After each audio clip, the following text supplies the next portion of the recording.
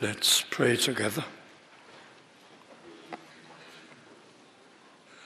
O God, our gracious Heavenly Father, we come into thy glorious and holy presence.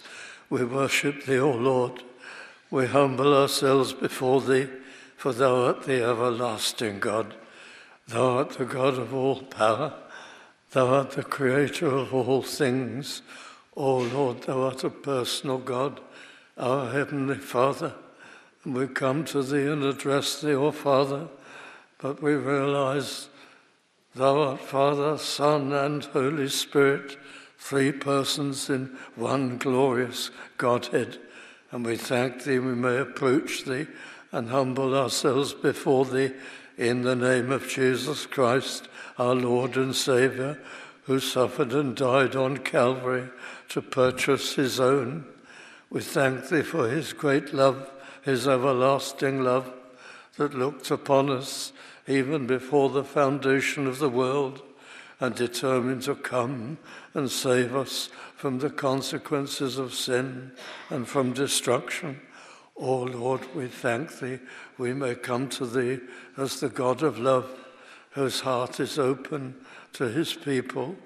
And we come before thee now asking that thou wilt bless us this day, pardon and forgive us afresh all our sin, wash us clean, help us to feel and to know that we are thine.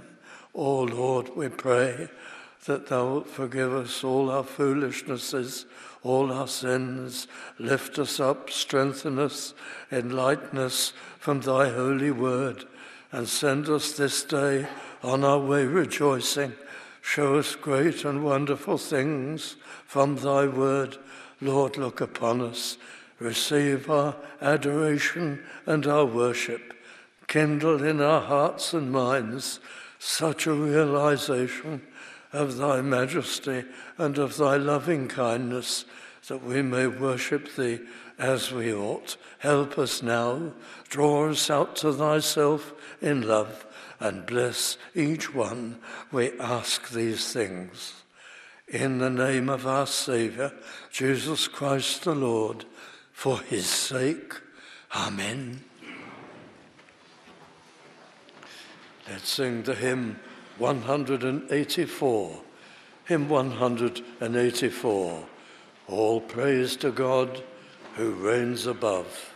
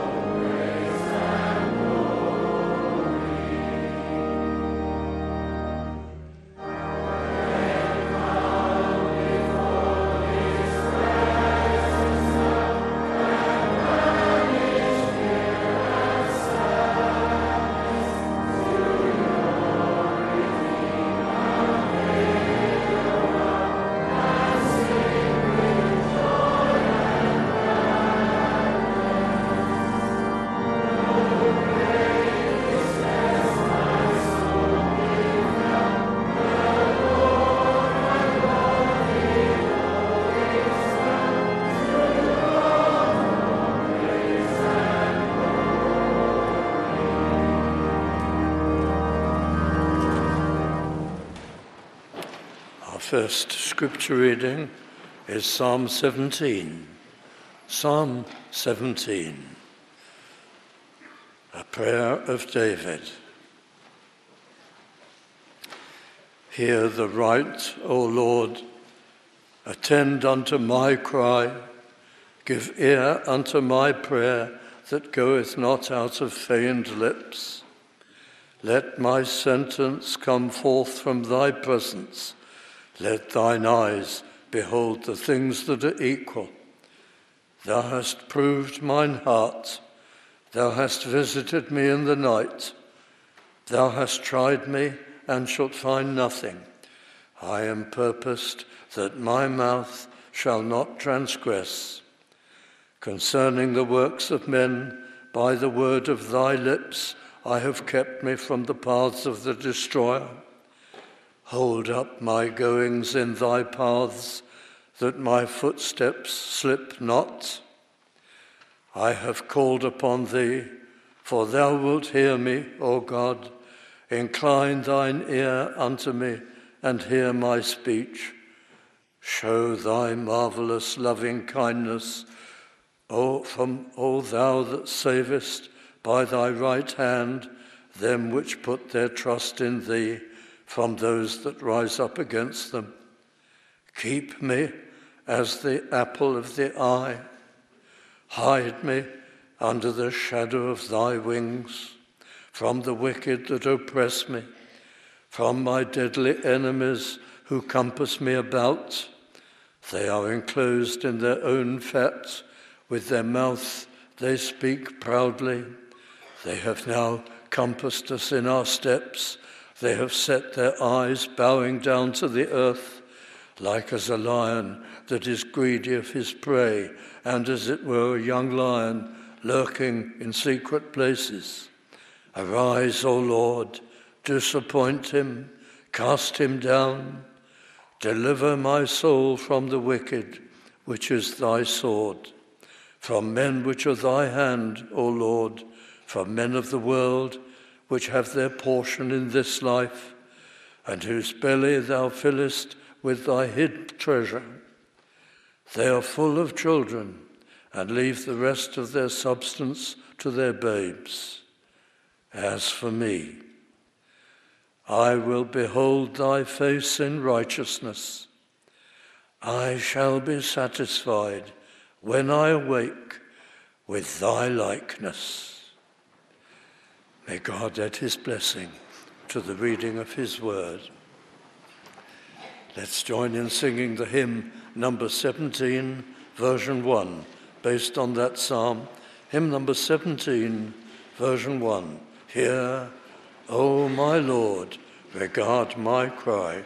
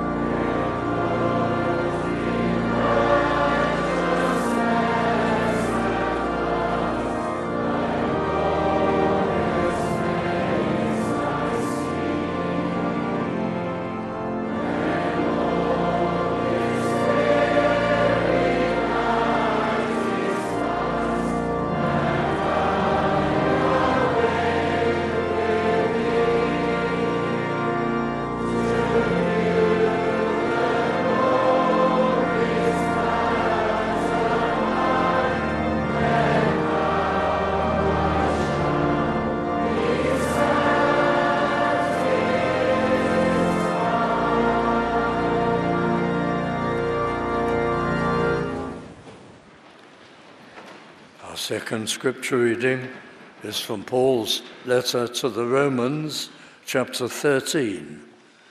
The letter to the Romans, chapter 13. Let every soul be subject unto the higher powers, for there is no power but of God. The powers that be are ordained of God. Whosoever therefore resisteth the power, resisteth the ordinance of God, and they that resist shall receive to themselves damnation, condemnation. For rulers are not a terror to good works, but to the evil. Wilt thou then not be afraid of the power? Do that which is good, and thou shalt have praise of the power of the same. For he is the minister of God to thee for good. But if thou do that which is evil, be afraid, for he beareth not the sword in vain, for he is the minister of God, a revenger to execute wrath upon him that doeth evil. Wherefore ye must needs be subject, not only for wrath, but also for conscience sake. For this cause pay you tribute also, for they are God's ministers, attending continually upon this very thing. Render therefore to all their dues, tribute to whom tribute is due, custom to whom custom, fear to whom fear, honour to whom honour. Owe no man anything but to love one another, for he that loveth another hath fulfilled the law. For this, thou shalt not commit adultery, thou shalt not kill, thou shalt not steal, thou shalt not bear false witness, thou shalt not covet, and if there be any other commandment, it is briefly comprehended in this saying, namely, thou shalt love thy neighbour as thyself. Love worketh no ill to his neighbour. Therefore love is the fulfilling of the law, and that knowing the time, that now it is high time to awake out of sleep, for now is our salvation nearer than when we believed. The night is far spent, the day is at hand. Let us therefore cast off the works of darkness, and let us put on the armour of light. Let us walk honestly, as in the day, not in rioting and drunkenness, not in chambering and wantonness, not in strife and envying, but put ye on the Lord Jesus Christ, and make not provision for the flesh to fulfill the lusts thereof. May God add his blessing to that further reading of his word and grant us all understanding.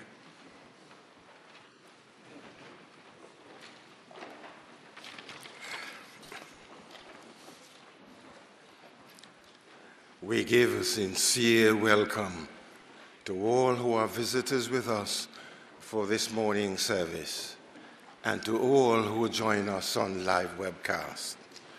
We pray that you will know the blessing of the Lord as we worship him together and hear his word. Preacher today is our pastor, Dr. Peter Masters. Our Sunday school meets at 3 o'clock this afternoon, and our evangelistic service is at 6:30 this evening, when the pastor will proclaim the gospel of God's redeeming grace. The message will be taken from Galatians 6:14, entitled, "What Makes Christ Supreme?" We meet for the Lord's Supper following this evening service. Our meetings this week are as follows. Our prayer meeting is on Monday evening at 7:30, and this meeting will be in person. Our Bible study is on Wednesday evening at 7:30. This meeting will be in person, also on live stream. The preacher on Wednesday will be our pastor, whose subject will be Lessons for the Church from Revelation 21, entitled Vision of the New Jerusalem. We invite and encourage all friends to join with us this Wednesday as we study God's holy word. Our services next Sunday will be at 11 in the morning and 6:30 in the evening, when the preacher, God willing, will be our pastor. At the close of this morning worship, Dr. Masters and pastoral staff will be available in their vestries for any who may wish to speak with them. As the stewards now take up our offering for the Lord's work, there is also a card giving point in the entrance vestibule.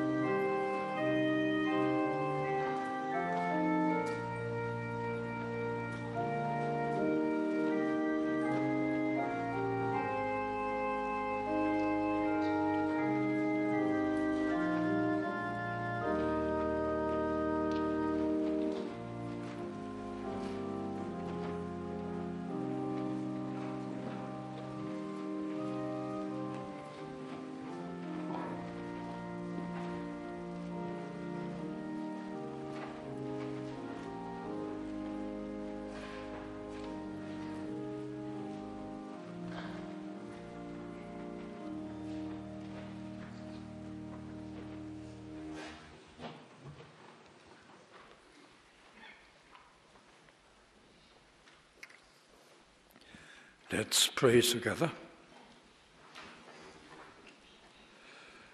O God, our gracious Heavenly Father, we bring before Thee these our offerings, and we pray that Thou wilt receive them and use them for the work of Thine own kingdom and for Thine own eternal honour and glory. O Lord, how we thank Thee we may call upon Thy holy name. We praise and adore Thee. We thank Thee, O Lord, that as a family of Thy people we may pray. And we come this day, this Lord's Day, to worship and to marvel at Thy great loving kindness toward us. O Lord, Thou hast plucked us out of ignorance and spiritual death. Thou hast brought us from our waywardness and rebellion against Thee. Thou hast brought us out of our idolatry, our infatuation with merely material things. Thou hast delivered us from the condemnation that was rightly ours and upon us, for despising Thee, for paying Thee no homage, for bringing Thee no thanks, for failure to appreciate Thee and to study Thee and to obey Thee and honour Thee and serve Thee. O Lord, we have been brought from such low condition, and Thou hast saved us by grace. And we ever praise Thee and thank Thee for the plan of redemption, that Christ, the second person of the triune Godhead, eternally God with the Father and with the Holy Spirit, should enter into time and to human flesh for such people as we are, in order to be our representative and our Saviour, in order to bear away our sin. Oh Lord, we may not know, we cannot tell what pain he had to bear, but we believe it was for us. he hung and suffered there. Oh Lord, we thank thee for the cross of Christ. We praise and thank thee for that day in our lives when it became to us the greatest event in the history of the world, when we saw its depths, its suffering, its everlasting love, and we tasted of its mighty power. We praise and thank thee for our dear Saviour. Oh Lord, if only we could feel his love as we ought to do. If only we could live day by day in the full appreciation of his compassion and his mercy toward us, his loving kindness, his plans and his purposes for us. Oh Lord, teach us ever to trust him more and more. Teach us ever to thank him and to serve him. Lord, come, we pray, and touch our hearts, every one of us, and bring us more deeply into an experience of the love of Christ. We pray, O Lord, that thou wilt help us in the days ahead, that we may live for thee and even represent thee. O Lord, help us so to live that people around us may be aware that we are thy people, and that we have a hold on thee and on divine resources, and we know thee and love thee and walk with thee, and grant us a testimony toward lost souls. We think of the people who prayed for us when we were lost in spiritual ignorance and night. We think of the people who spoke to us, who urged us. Oh Lord, we pray that we may be a blessing to others also, that we may be used, that our lives may count. Bless every gathering that is convened from this place to make known the gospel of Christ to needy souls. We pray that thou wilt come by the power of the Holy Spirit this evening when we gather for our evening evangelistic service. Grant that many may be here who stand in need of thy truth and of thy compassion and mercy and power. Lord, come down and do what we cannot do. Move the heart and regenerate the soul and draw to thyself.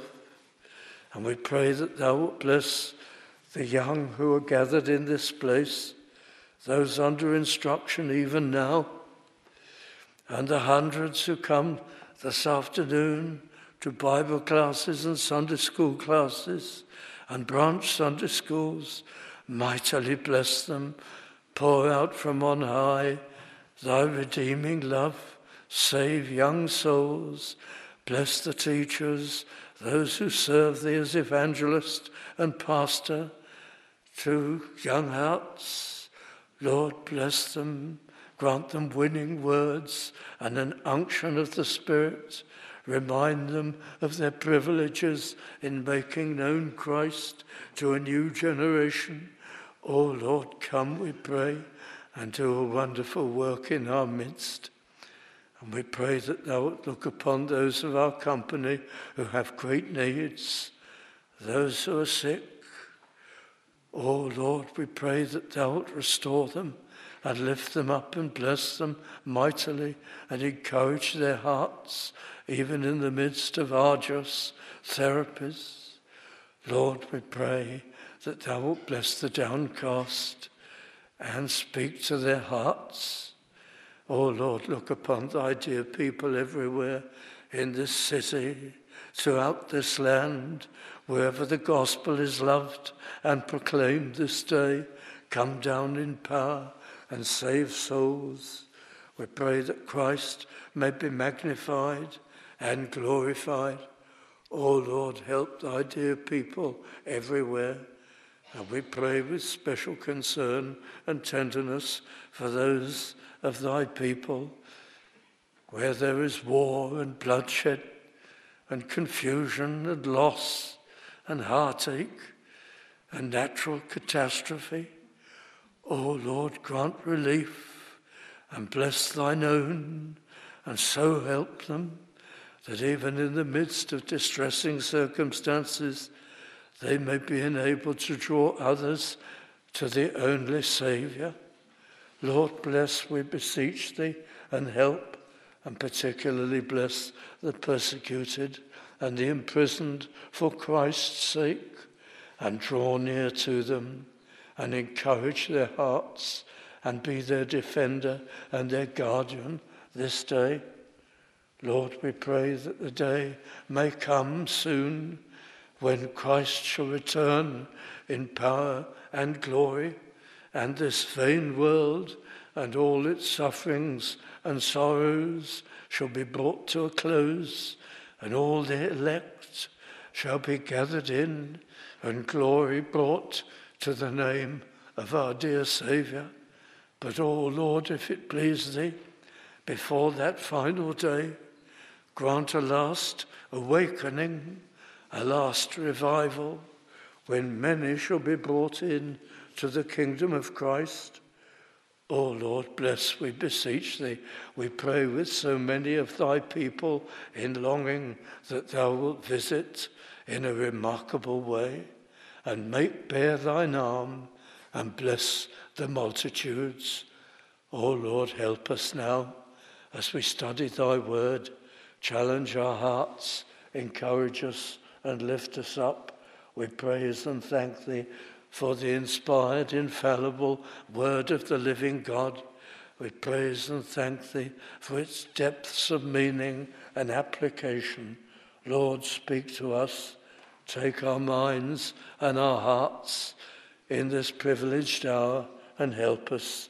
Speak through the foolishness and the inadequacy of human preaching. O Lord, make thy will known to us and draw us close to thyself, and so minister to us that our love for thee may be increased, and our thanksgiving and our gratitude for all thy powerful kindness. We ask these things in the name of our Saviour, for his sake. Amen.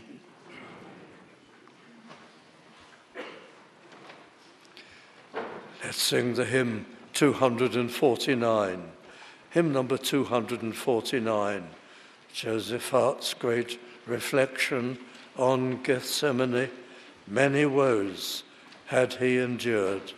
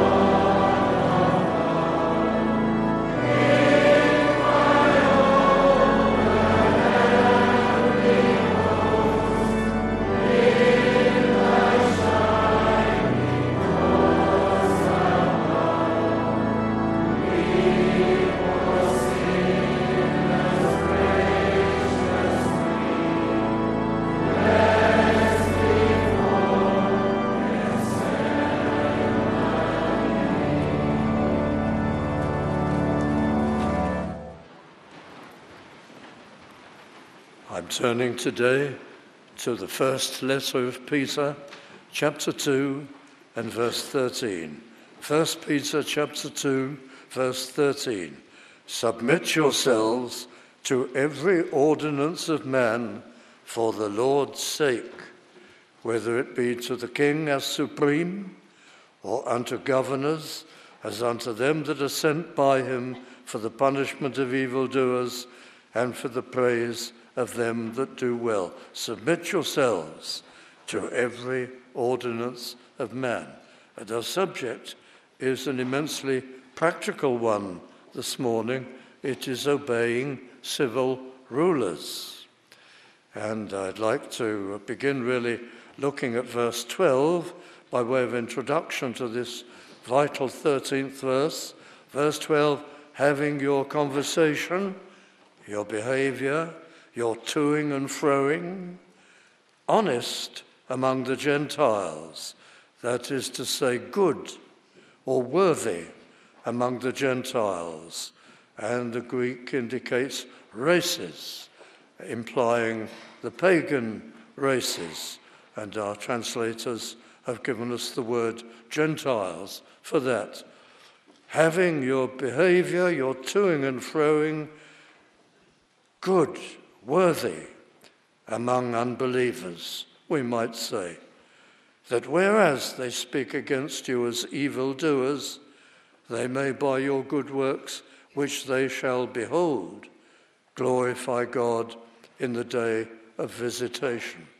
So we learn from this, from the infallible word of God, that our behavior in society at large and our courtesy and our self-control is a powerful witness. And obviously, the contrary is true, that our failure in self-control and in speech and in courtesy is against the testimony and discredits our claims as children of God. Having your conversation good and worthy, translated here honest. The translators had in mind transparent or genuine, but the term is good, worthy among unbelievers. Such a vital matter. Who has not offended in this regard? And at some time or times offended greatly within the family circle, where your soul is most relaxed and self-control is least active, tragically. In the business circle, the student circle, who has not discredited the gospel and let down their testimony and the Lord, if not in a serious way, in a way nevertheless which is injurious? Having your behavior good and worthy among unbelievers, because it counts. That whereas they speak against you as evildoers, there are always those finding fault with Christians, not only the militant atheists of the media, but the people who say nothing, but they observe, and their unbelief they justify to themselves because of some failure on our part. Something that in their minds, with the aid of the tempter, the enemy of souls, can be greatly exaggerated so that they can assess us as hypocrites, as no good, and the power and the blessing we lay claim to, in their view, is ineffective because of some words wrongly spoken, because of irritation and temper and lack of self-control in the family. Who knows what self-justification is heaped up in the minds even of young children because of the inconsistency of us as parents. Who knows what barriers are built in the office because of inconsistency of behavior, and yet the powerful effect of good behavior, that whereas they speak against you as evildoers, they may by their good works which they shall behold, they see your acts of kindness, they see your self-control, they see your patience and your courtesy and your efforts and your sensitivity. Glorify God in the day of visitation. What do you think that means? The day of visitation. Well, the word visitation is used in two senses in the New Testament. It can speak of judgment, but it's hardly likely it speaks of judgment here. Why should people glorify God in the day of their terror and their judgment and their condemnation on account of your good works? They will be all consumed with judgment and taken up by that and horrified by that. The other sense in which visitation is used is a good visitation, a work of salvation perhaps. Maybe that is what is in mind here. By your good works which they shall behold, glorify God, praise him, find God worthy and praisable and wonderful and marvelous in the day of their salvation. They'll know it was the testimony of your life and your courtesy and your self-control. What a promise of Scripture that is, if that is the correct understanding, and I believe it is. They will glorify God in the day of salvation for them because of your behavior, your bearing, your patience, your reasonableness, your sweet reasonableness in all circumstances. This is such an important passage, dear friends, and it is, I'm sure, a powerful promise of God. It isn't only your testimony, it's your good works. Having your conversation, your toing and froing, honest, good, worthy, among the races, the unbelievers, that whereas they speak against you as evildoers, well, they do in a major way often. In New Testament times, terrible things were said about believers, and not only in New Testament times. When it first became evident to us, way back in the late 60s, early 70s, that there was persecution of Christians to a very great extent in the old Soviet Union, and it's coming back now, wholesale. But when it first became evident that hundreds of Baptist pastors were in prison, well, we began to hear of some of the things that were said. There was one writer who was fluent in Russian and went in and out of Russia and made it his hobby and his business from his student days in Russia to read the local press articles about the trial of sectarians, Christians. And he wrote a marvelous book at the time, in the 70s, which chronicled the things that were being said in newspapers in the old Soviet Union about Christians. Do you know what Christians did? They even sacrificed their young in some places, according to the slanders and according to the press, and terrible things were said about them. There was only one great antidote to that wherever ordinary people knew Christian worshippers, they just weren't like that.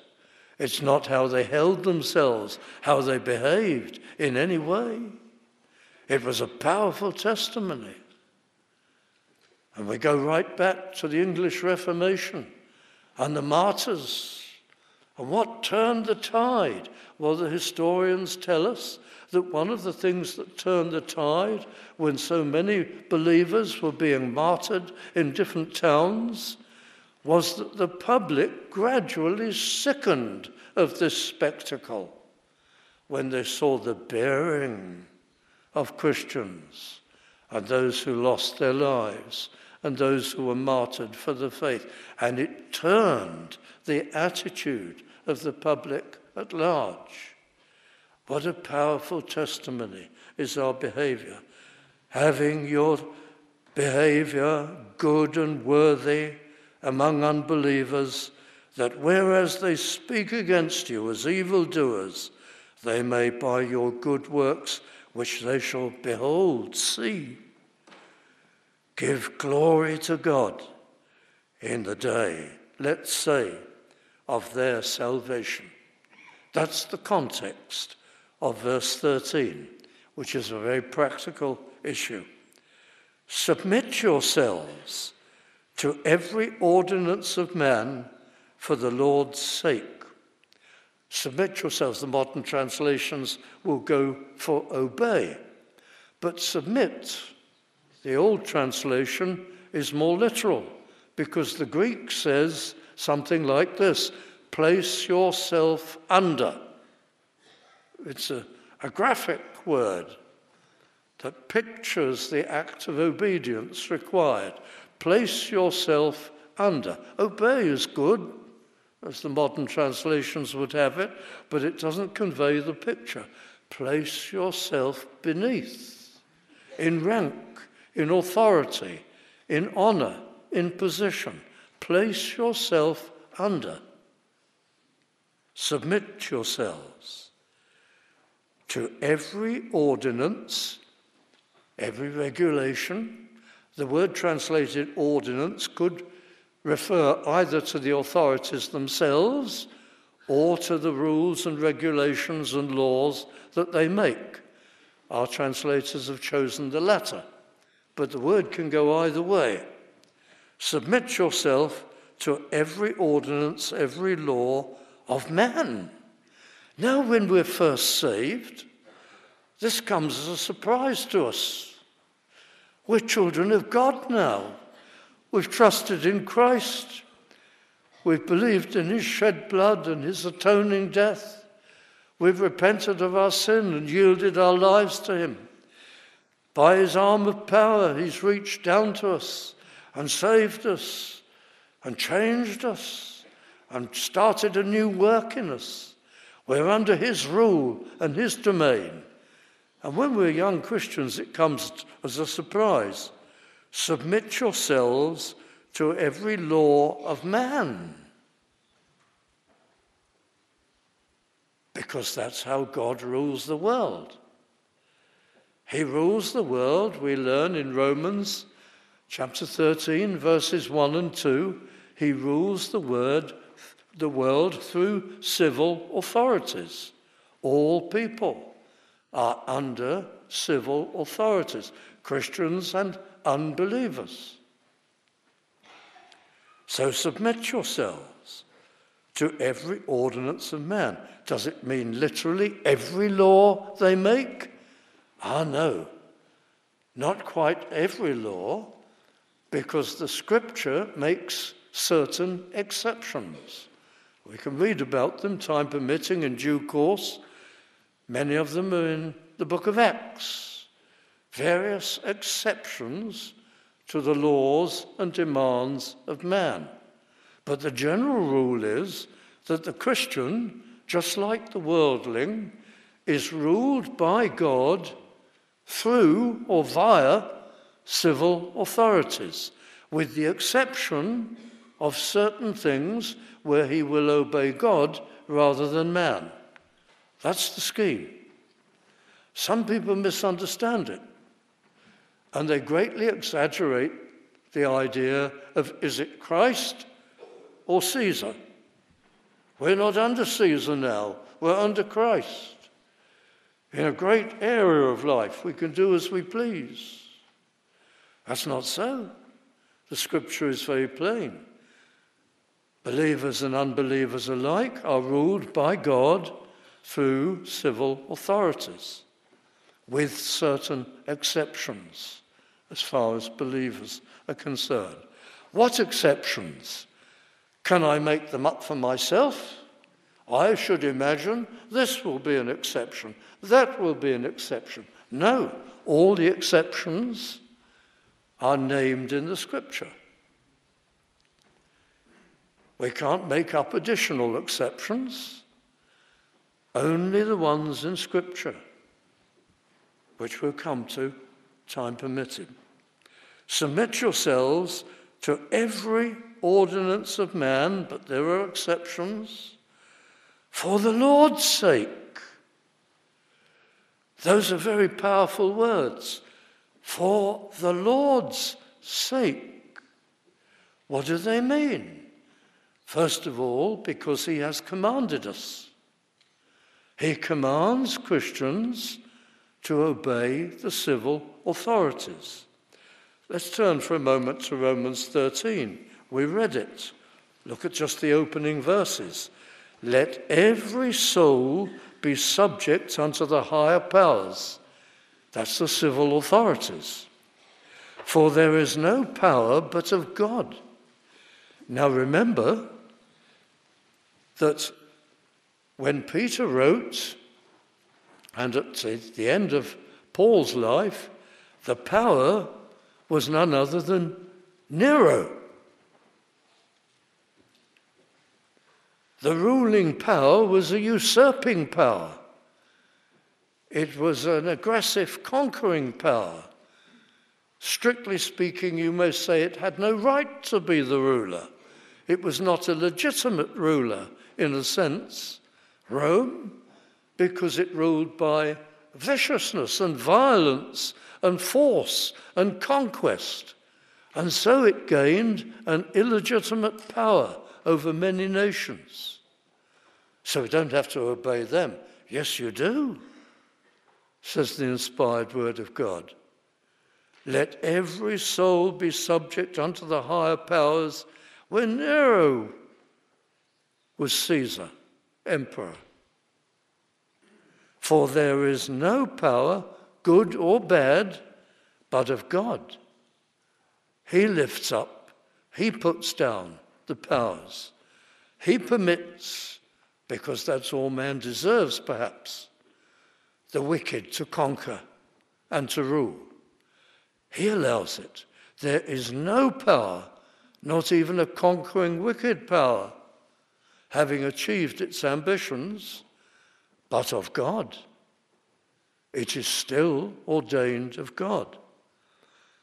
The powers that be, Romans 13:1, are ordained of God, established and appointed by him, even the unworthy ones, even the cruel ones, and the unreasonable ones.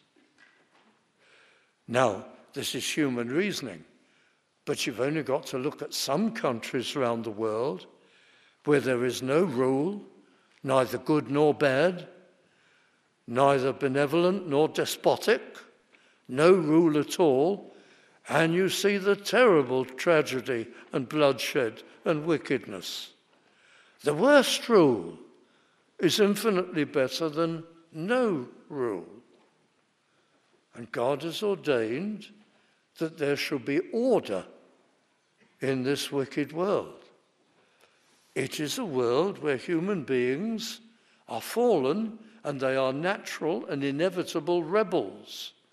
And you'd have anarchy and bloodshed and wickedness all the time, everywhere, if God did not ordain or impose rule, whether good or bad. It's for the glory of God. In what way is it for the glory of God? Because it brings about some form of order and peace in which The gospel may be preached. Salvation may be declared. People may be saved. God's purposes may be fulfilled. The elect may be called out and drawn to Christ for the glory of God, for his purposes to be worked out, his purposes of grace, that the world could go on. Because if God did not impose or ordain law and order of some kind, the world would have destroyed itself centuries ago and been unbearable and impossible. So God has put it into the heart of naturally sinful and rebellious man to desire order. Imagine it. By the power of God, man, who is against all authority and any authority, has had it put in his heart to say, we want a government, we want order. Why, in Russia, the population at large is saying, and there's an election drawing near, or they call it an election anyway, we want Putin. Putin's better than nothing. Putin is all we can rely on. Amazing, you say. Yes, but it's because there is in the heart of rebellious man a desire for law and order. And all authorities are therefore ordained of God, good or bad. And this was what was taught by inspired scripture in the time of Nero, the great enemy of Christians. Verse 2 of Romans 13, whosoever therefore resisteth the power, the civil power, resisteth the ordinance of God, and they that resist shall receive to themselves damnation.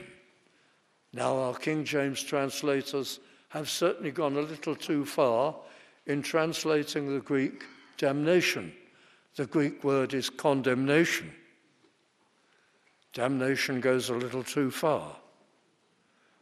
You as a Christian can suffer some measure of condemnation for being indifferent to obedience to the civil power, God's displeasure.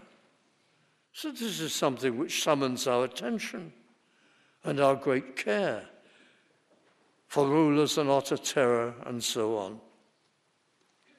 Well, I go back to 1 Peter chapter 2 and verse 13.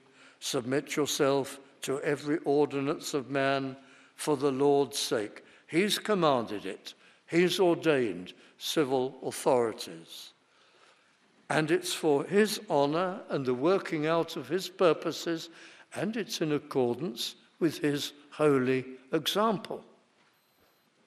For the Lord's sake, to please him, to obey him. And then the Apostle Peter, as Paul did, works it out in detail to impress it on our minds, whether it be to the king as supreme, he's referring there to the emperor in his time, Nero, or unto governors, the Roman governors of the regions, as unto them. Now we come in verse 14 to some words that have provided for those who do not want to obey the civil authority a get out. Here it is. As unto them that are sent by him for the punishment of evildoers and for the praise of them that do well. They pounce on that and they say, yes, but we only obey them insofar as their laws accord with the laws of God. Now there's a measure of truth in that. But no, the Apostle Peter has said every ordinance of man. That includes the speed limit. That includes all sorts of things that are not in the Ten Commandments or the sin and righteousness lists of the Bible. All kinds of regulations that are for the regulation of society and for the well-being of all. Even public health demands. As long as they're not used as a means of persecuting Christians and restraining the church. In our recent pandemics, if we had been subjected to public health requirements and curtailments that were not imposed equally upon pubs and bars and theatres and cinemas and places of recreation and sport, then we would have immediately concluded that this was the stifling of the gospel, that there was a purpose in this, and this was against the Lord and his work. But while it was upon all society equally, whether it was scientifically absolutely correct or not at the time, it was believed to be. And then it's for the public good and it's a legitimate regulation of the authorities. We make an exception if it is unequal. That's understandable. As unto governors, verse 14, as unto them that are sent by him for the punishment of evildoers, that includes all the governor's laws, the regulations for the ordering of society and well-being of all people, unless they are contrary to the law of God. Verse 15, for so is the will of God. And that's the defining thing for us. We are those who seek to obey the will of God. So is the will of God, that with well-doing ye may put to silence. The Greek is strong. It's almost saying muzzle the ignorance of foolish men. And will always be spoken against. And the antidote is to be as courteous and obedient as we can possibly be. I come down to verse 16. This is a very practical thing. If there's any dear friend here, and I'd understand you, who says, I came into this church this morning to hear Christ lifted up.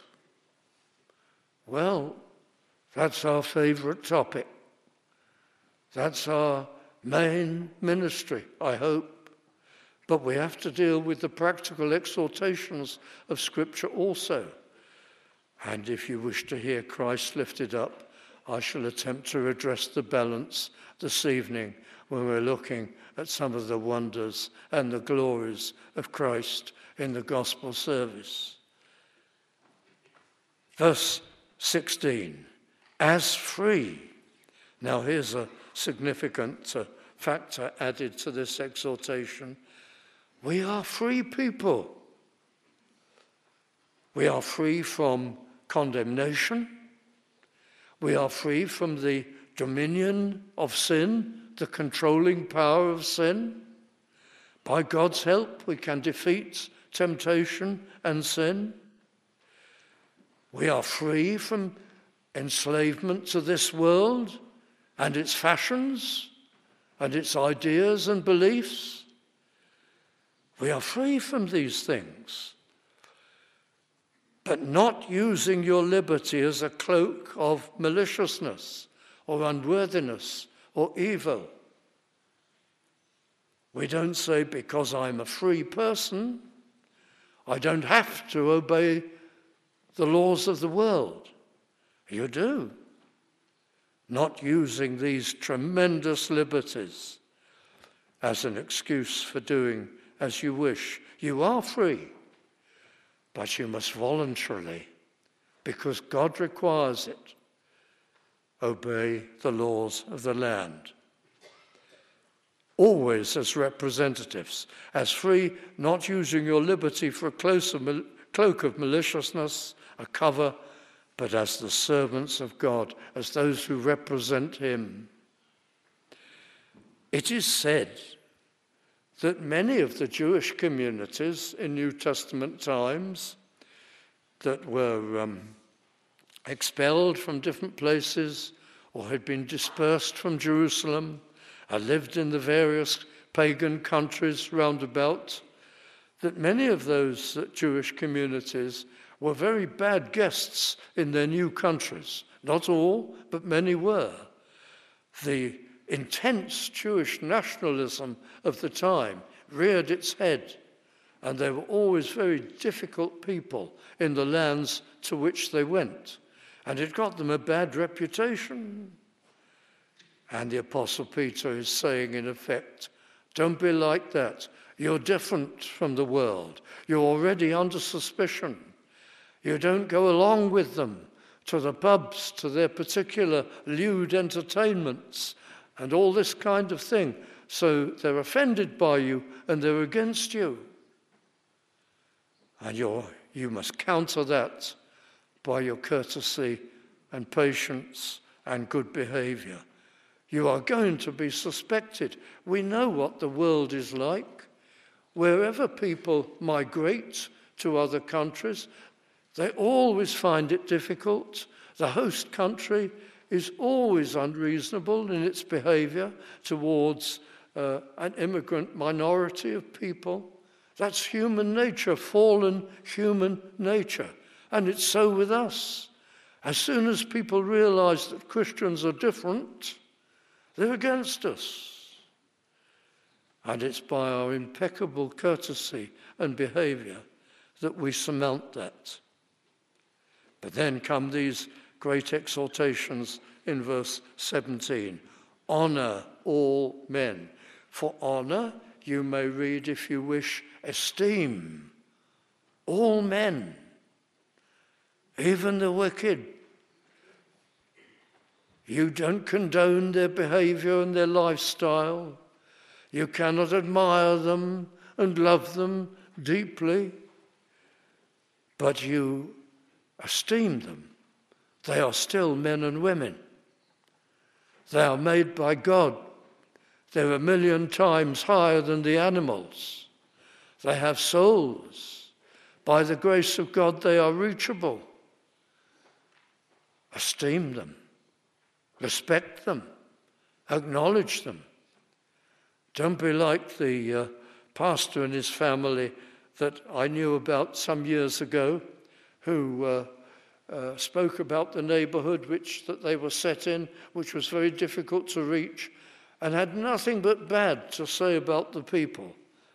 Oh, they ran them down and described them in terrible terms. Honor all men. They're human beings made by God. They are reachable. They are savable, as we were once in that position. Take care. Never lose courtesy and good behavior.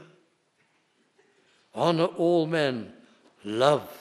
Now that's a different word. Love the brotherhood and sisterhood, the people of God, the church. Fear God. Always be in awe of him.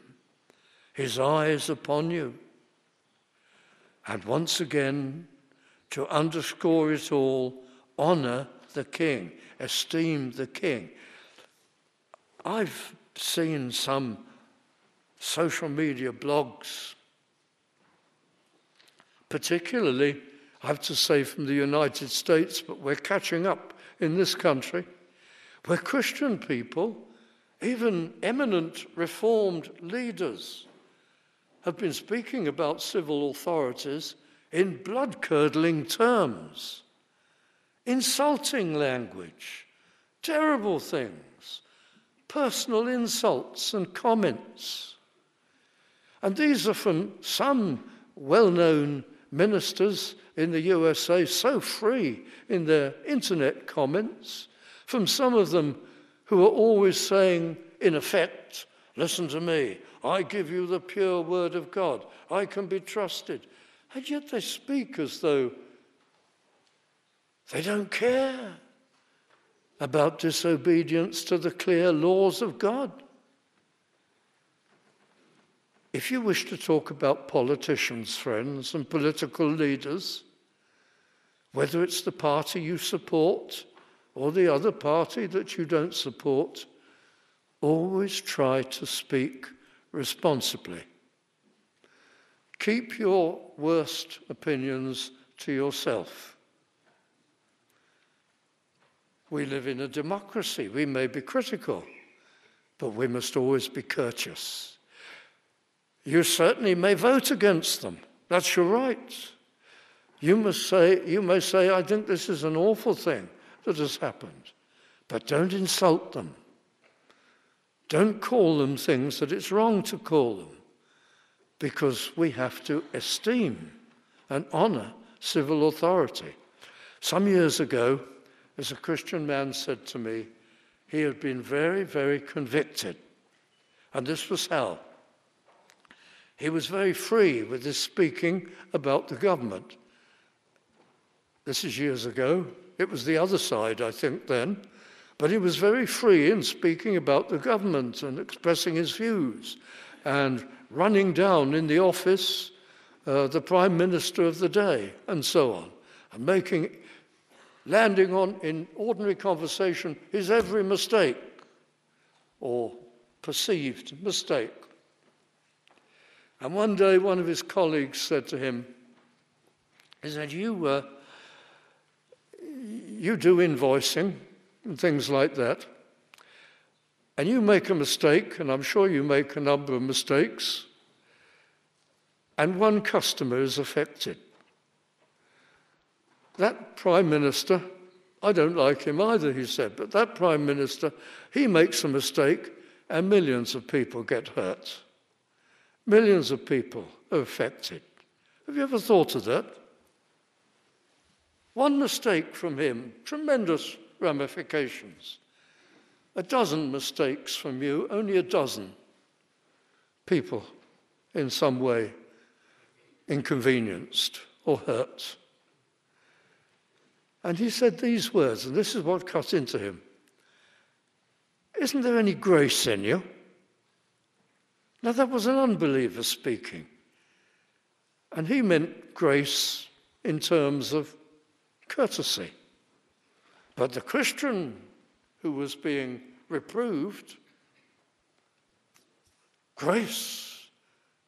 He can't see any grace in me, any work of God, any tempering influence, any softening, any kindness.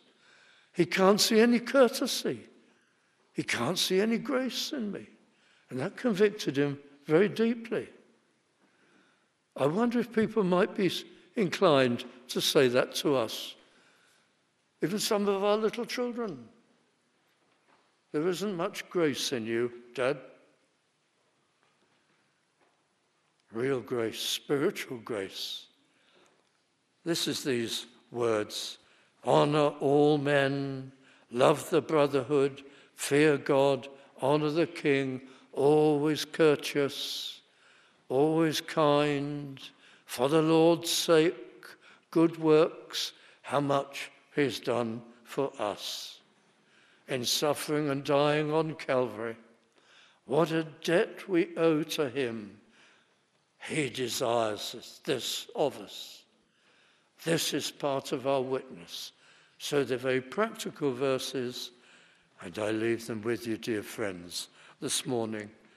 Let's close singing together the hymn 608. Hymn number 608. When this passing world is done.